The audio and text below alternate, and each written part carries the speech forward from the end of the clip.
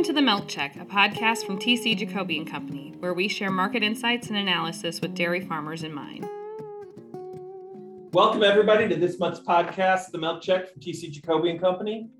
This month, we're going to take a different approach to the podcast. Seated around the table are most of the traders in our company. We're having our quarterly strategic planning meetings and huddles as we talk about what we think markets are doing at this time and what we think maybe they're going to do for the rest of the year. And the approach I thought we would take is have each trader ask a question of another trader at the table of what are they curious about going on in the market, not necessarily in the products that they focus on, but in some of the other products that we trade in the company. So I thought I'd start off, and I have a question for Yara. Mexico is the largest milk powder export market for the United States. What do you expect non-fat dry milk sales to Mexico to be like for the remainder of the year? Do you think they're going to be strong or weak, and why? I think it's going to be a strong, and the Mexican buyers is going to surplus and buy more imports in the second half of the year. Why? This is different reasons, because all the milk that Mexico produced has been reduced because it has been reduced the production. Besides the deficit, we have the production milk in Mexico. So I think it's about 3% went down the production milk in Mexico. And the weather is so hot, so the cow doesn't produce more milk. Besides, Mexico has been making products for export, like infant formula. That's increased about 45% exportation to another countries, and one of the countries it was United States. So that is another thing. And the other one is because Mexico has been producing products to export to another countries like whole milk powder, non-fat dry milk, cream, butter, and they export to South America and in Caribbean. In Asia also, the whole milk, they sell it. So the exportation has been increasing, inclusive cheese, because they has been exporting cheese too. So that's the main reason that I'm thinking that the Mexican customers are going to start buying more products the second half of the year. Are you telling us you're bullish non-fat dry milk for the remainder of the year? Well, you know what? The Mexican consumer has increased all the costs because to feed in the cows, all the inputs like corn and soybean has been increasing. So the inflation has been increasing too, between 10 to 15%, everything. So I think the price is going to be.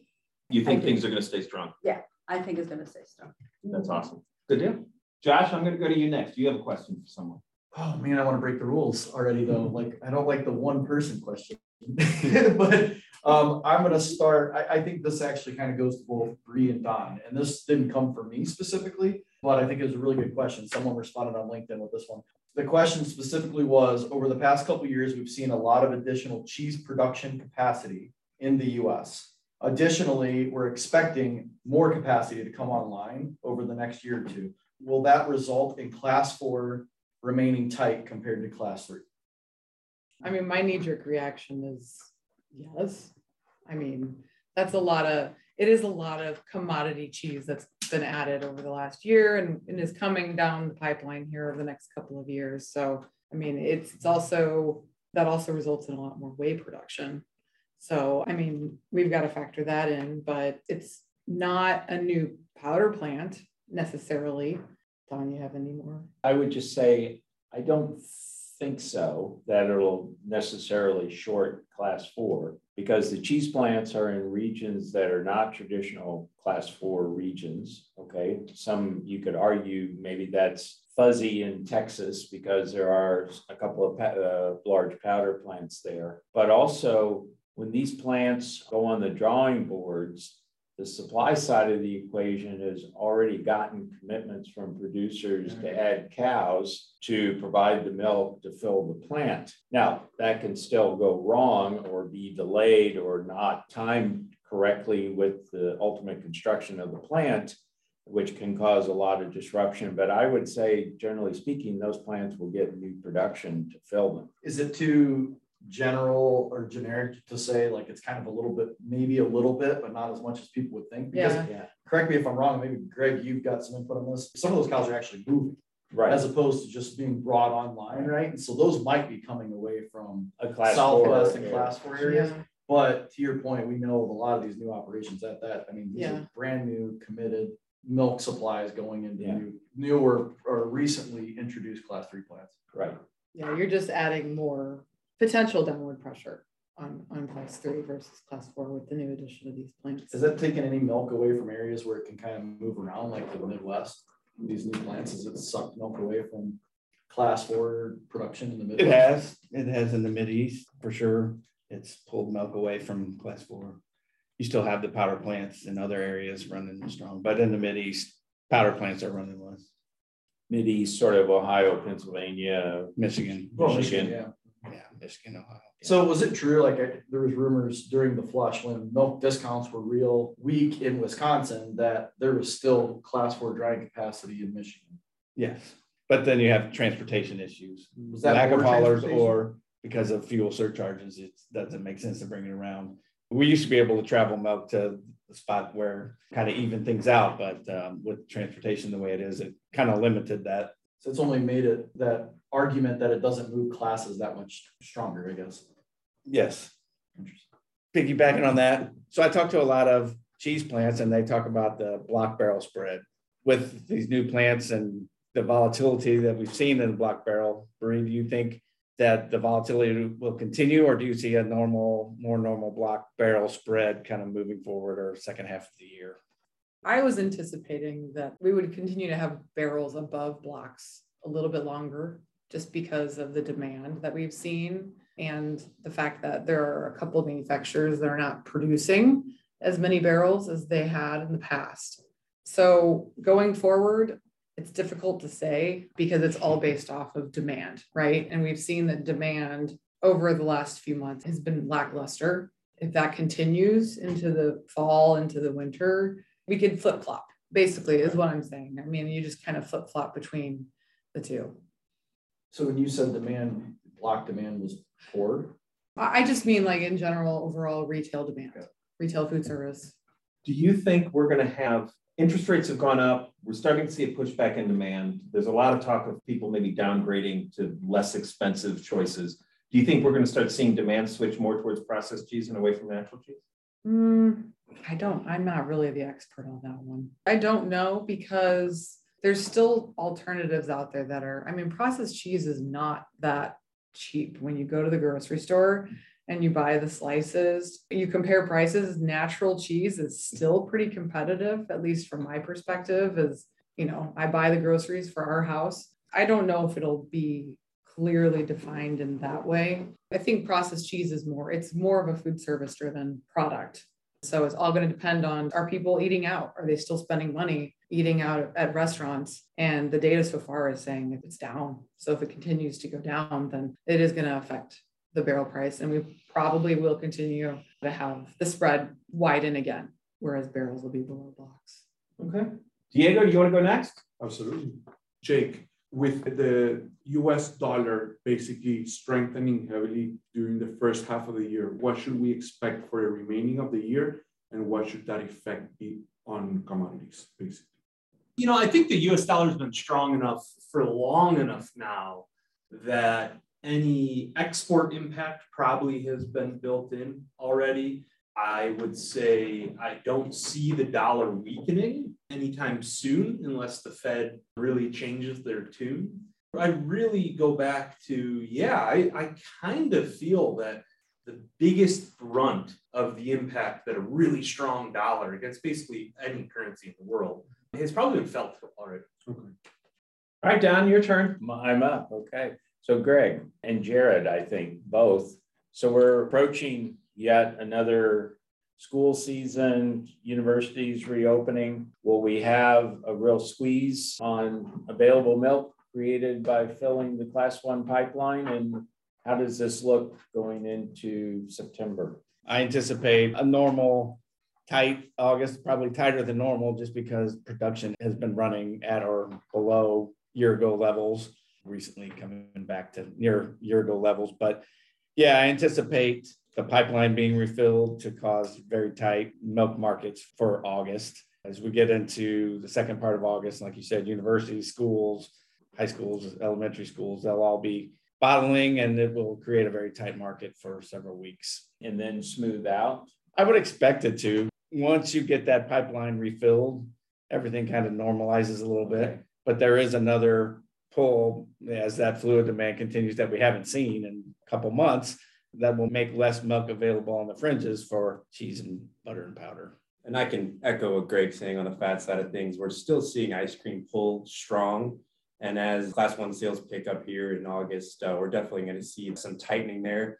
Maybe a few weeks of leveling out, but then as baking season nears again, of course, we're going to see multiples reach potentially even new highs there.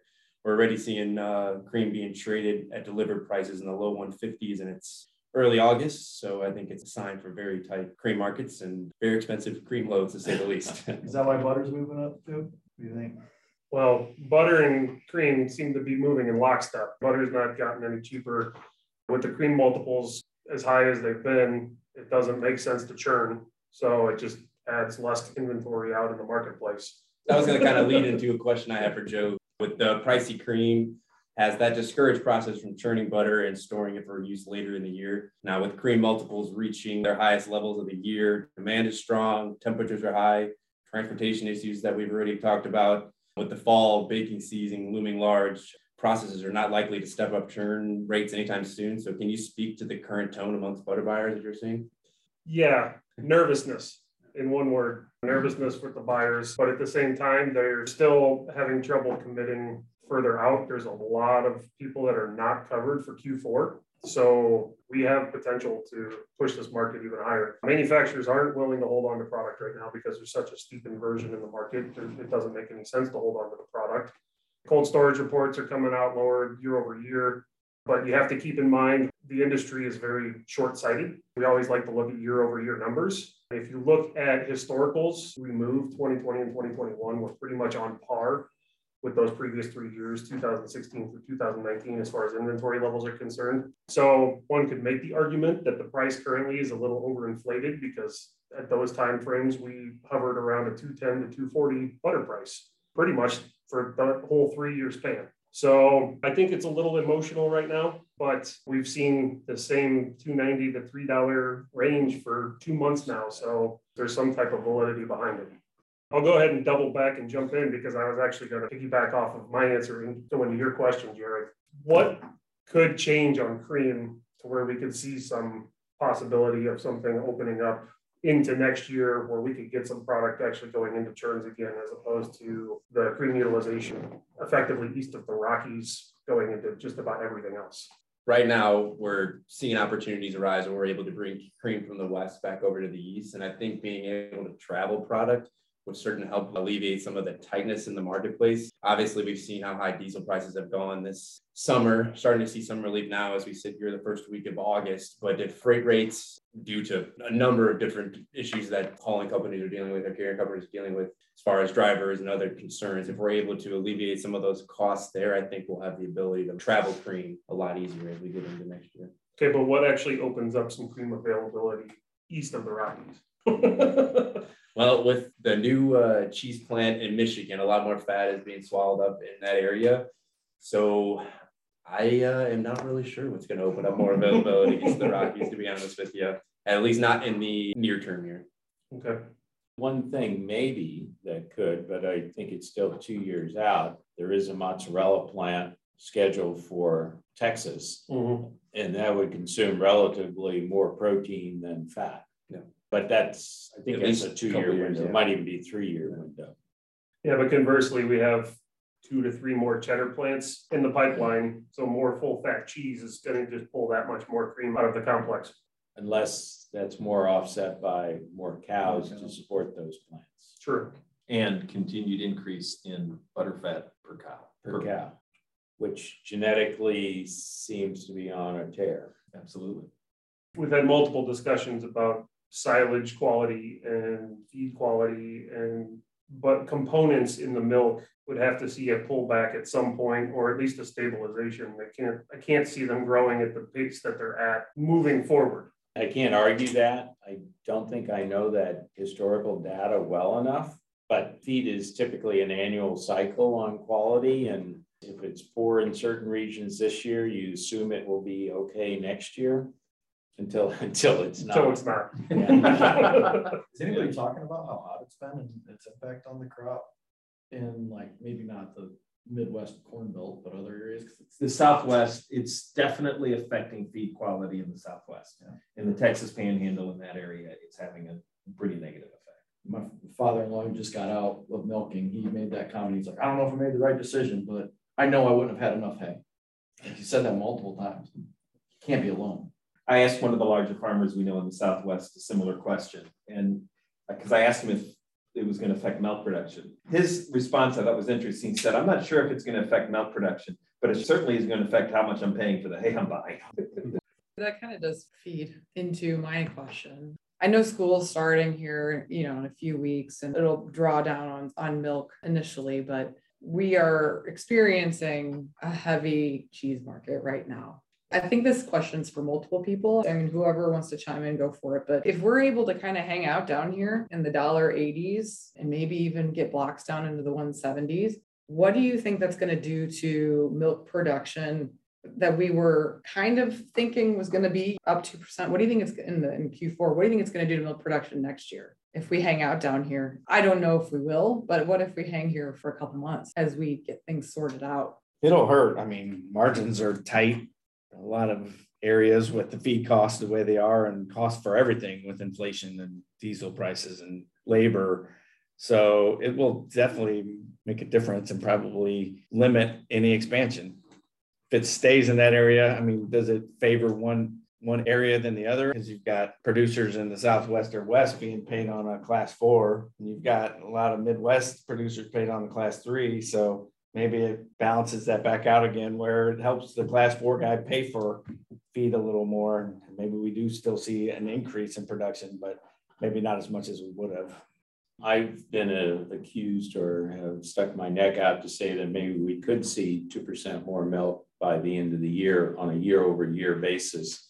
And half of that, my thinking or understanding, would be driven by higher cow numbers because we're past the bottom and slowly seeing some recovery. And so I think the cow number piece will add cows. Now, for margins for an extended period of time, it will slow that a bit, but I still think you're going to be up at least 0.5% on cows, if not a full 1% by the end of the year.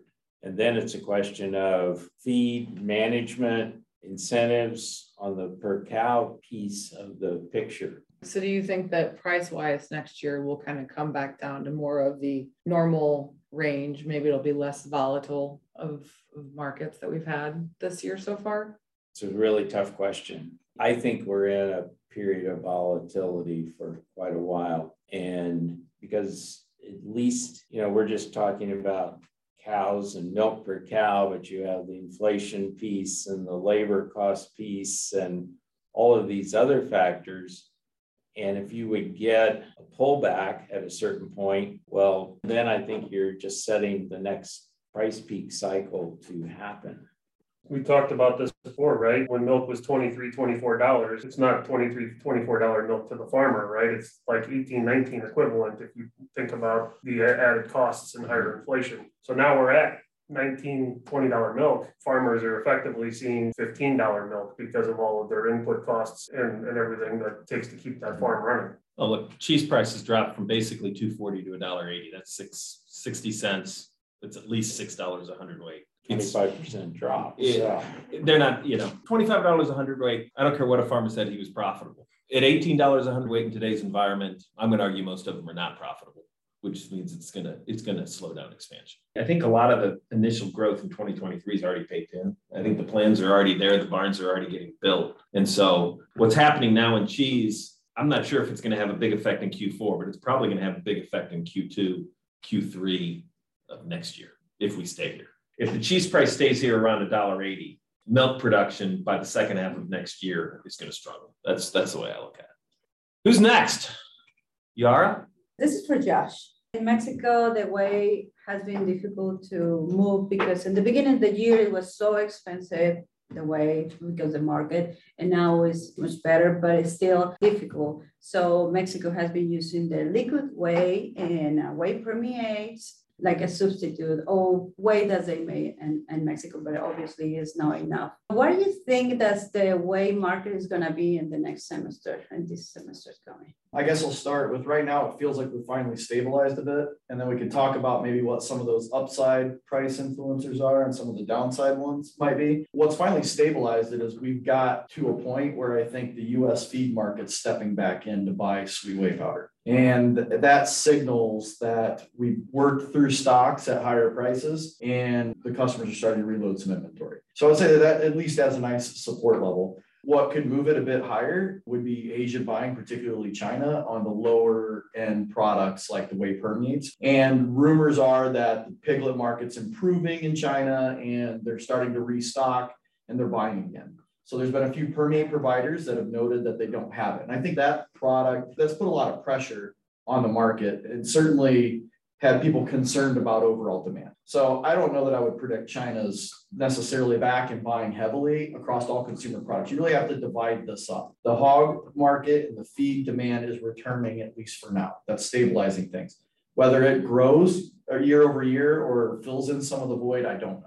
That's totally different than cheese and high-end proteins and other products going into China, for the record. On the other side is here in the US, whey solids go to all kinds of different places, right? Sweet whey powder is the easiest and it moves into it, but it also will go into higher proteins and then put that permeate onto the market. And I think there's still a lot of questions about high-end protein demand. Someone submitted another question on LinkedIn. Do we think that the WPIs and the WPC 80 prices that have started to fall a little bit is driven more by extra supply or by demand destruction? I don't think we know the answer yet. And I think it's probably a little bit of both. I believe that WPC 80 inventories are reported that they're up. That suggests we've got some extra supply. Now, I think China's and Asian demand is partially to blame for that. And then the sales cycle, if I understand it right, and I'm still trying to get my bearings on this too, but talking to people we sell to, the supply chain is really long for high-end proteins, which means if you sell a load and it goes in to be manufactured into a sports nutrition drink and eventually goes to the store, finds its way to the consumer, just because our commodity price dropped today doesn't mean that the consumer prices have dropped until that inventory has been burnt through. And I think that those prices are really high hitting the customer now, and it has to be hurting demand. But I don't believe that the current sweet whey price would equate to, I think, a much better WPI and WPC 80 price. The consumers aren't feeling that lower price yet either. So it's going to be a while before that works its way through the system. And that at least has me a bit concerned that we'll see extra sweet whey powder in the market over the coming months. And that will at least keep it from moving up. Don't know that that means it'll move lower. Again, feed seems to be starting to buy.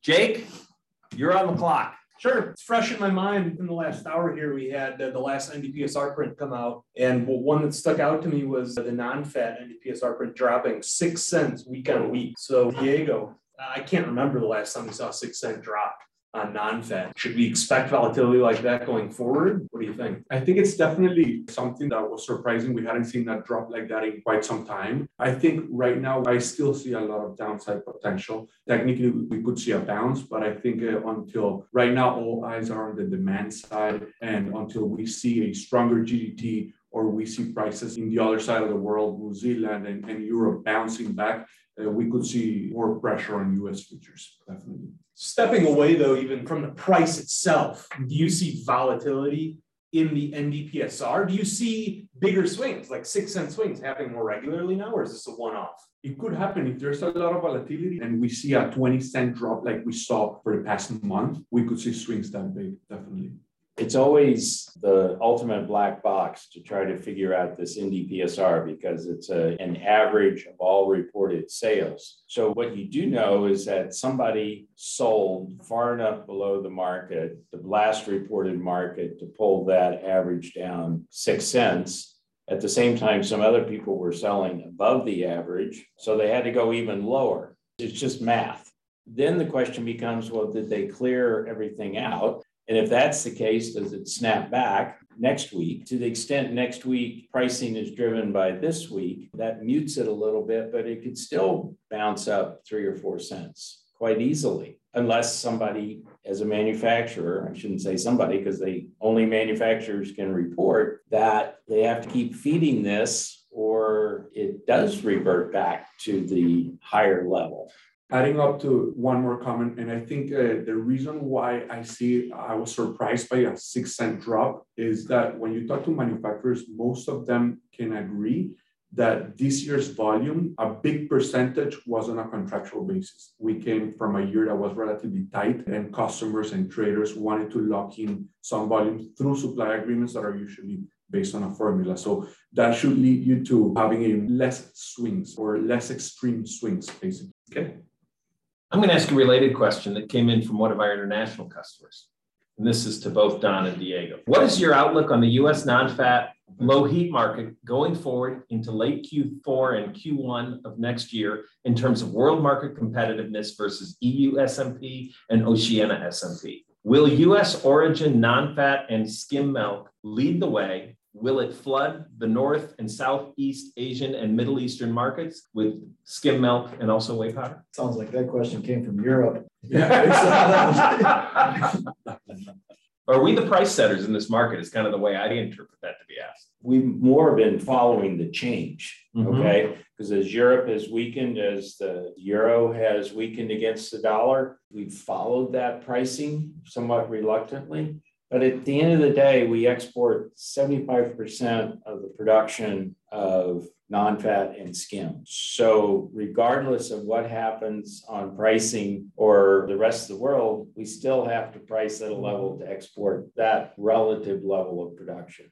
So we will be competitive. There's just no way around that. Unlike butter, where we export maybe 1 or 2% of production, it just doesn't matter.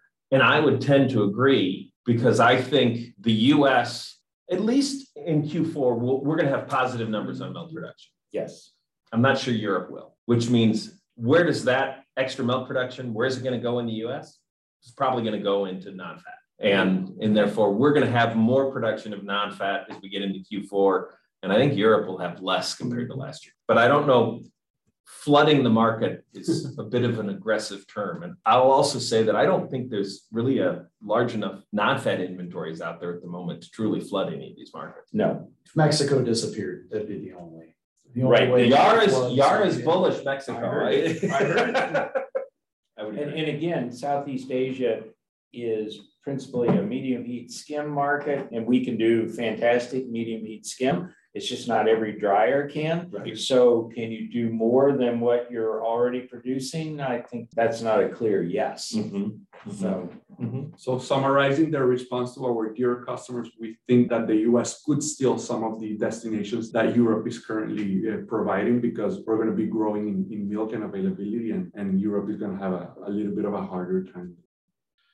Well, guys, thank you so much for joining me today. I think this was a fantastic podcast. To all of our listeners, the dairy farmers and people in the dairy industry that listen to us, thank you for listening, and we look forward to talking to you soon.